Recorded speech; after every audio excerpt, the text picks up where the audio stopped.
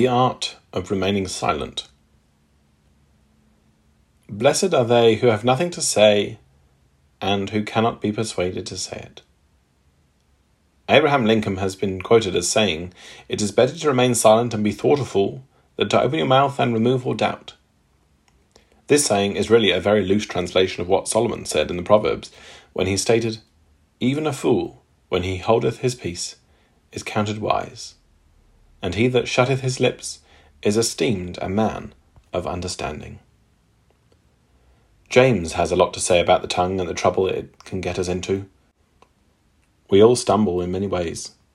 If anyone is never at fault in what he says, he is a perfect man, able to keep his whole body in check. All of us stumble in what we say at times. It is good advice to try always to make our words sweet, because later we might have to eat them. How wise is the policy, if you can't say something nice, don't say anything at all. At times, the best response may be silence. If silence is not an option, probably the best advice that can be given on the subject of how to control the tongue is the art of delay. If only we would stop and think carefully before we speak and consider our words before we utter them, we would have a great deal less to have to ask for forgiveness. Again, it was Solomon who said, "A word aptly spoken is like apples of gold in settings of silver." We are thankful that we can be forgiven, otherwise none of us would have any hope at all. James tells us that the harm that can come from the tongue is a fire, a world of iniquity. So the tongue is among our members, that it defileth the whole body, and setteth on fire the course of nature, and is set on fire of hell. For every kind of beasts, and of birds, and of serpents, and of things in the sea is tamed, and hath been tamed of mankind, but the tongue can no man tame. It is an unruly evil, full of deadly poison.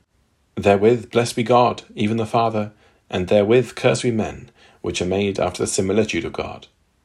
Out of the same mouth proceedeth blessing and cursing. My brethren, these things ought not to be so.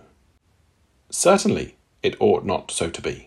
But we all have to admit that it is so, that we sometimes can say some very good things, and at other times we say things that should never have come out of our mouth.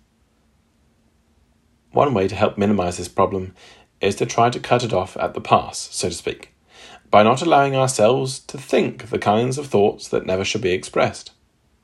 If we can go to the root of the problem and clean up our thinking, we will in fact clean up our speech.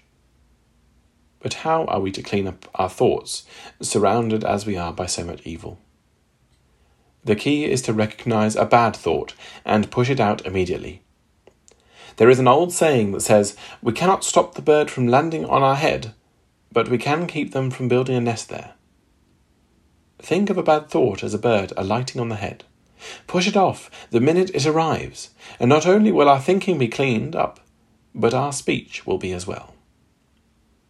Jesus gave us words of warning and advice in Matthew when he was speaking to the Pharisees and said, "O generation of vipers, how can ye, being evil, speak good things? For out of the abundance of the heart the mouth speaketh. A good man out of the good treasure of the heart bringeth forth good things, and an evil man out of the evil treasure bringeth forth evil things. But I say unto you, that every idle word that men shall speak, they shall give account thereof in the day of judgment.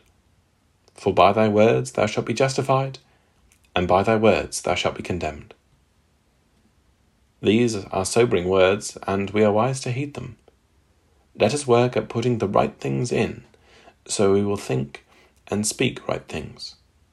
May we remember that if we have nothing to say, then we will be blessed if we do not say it.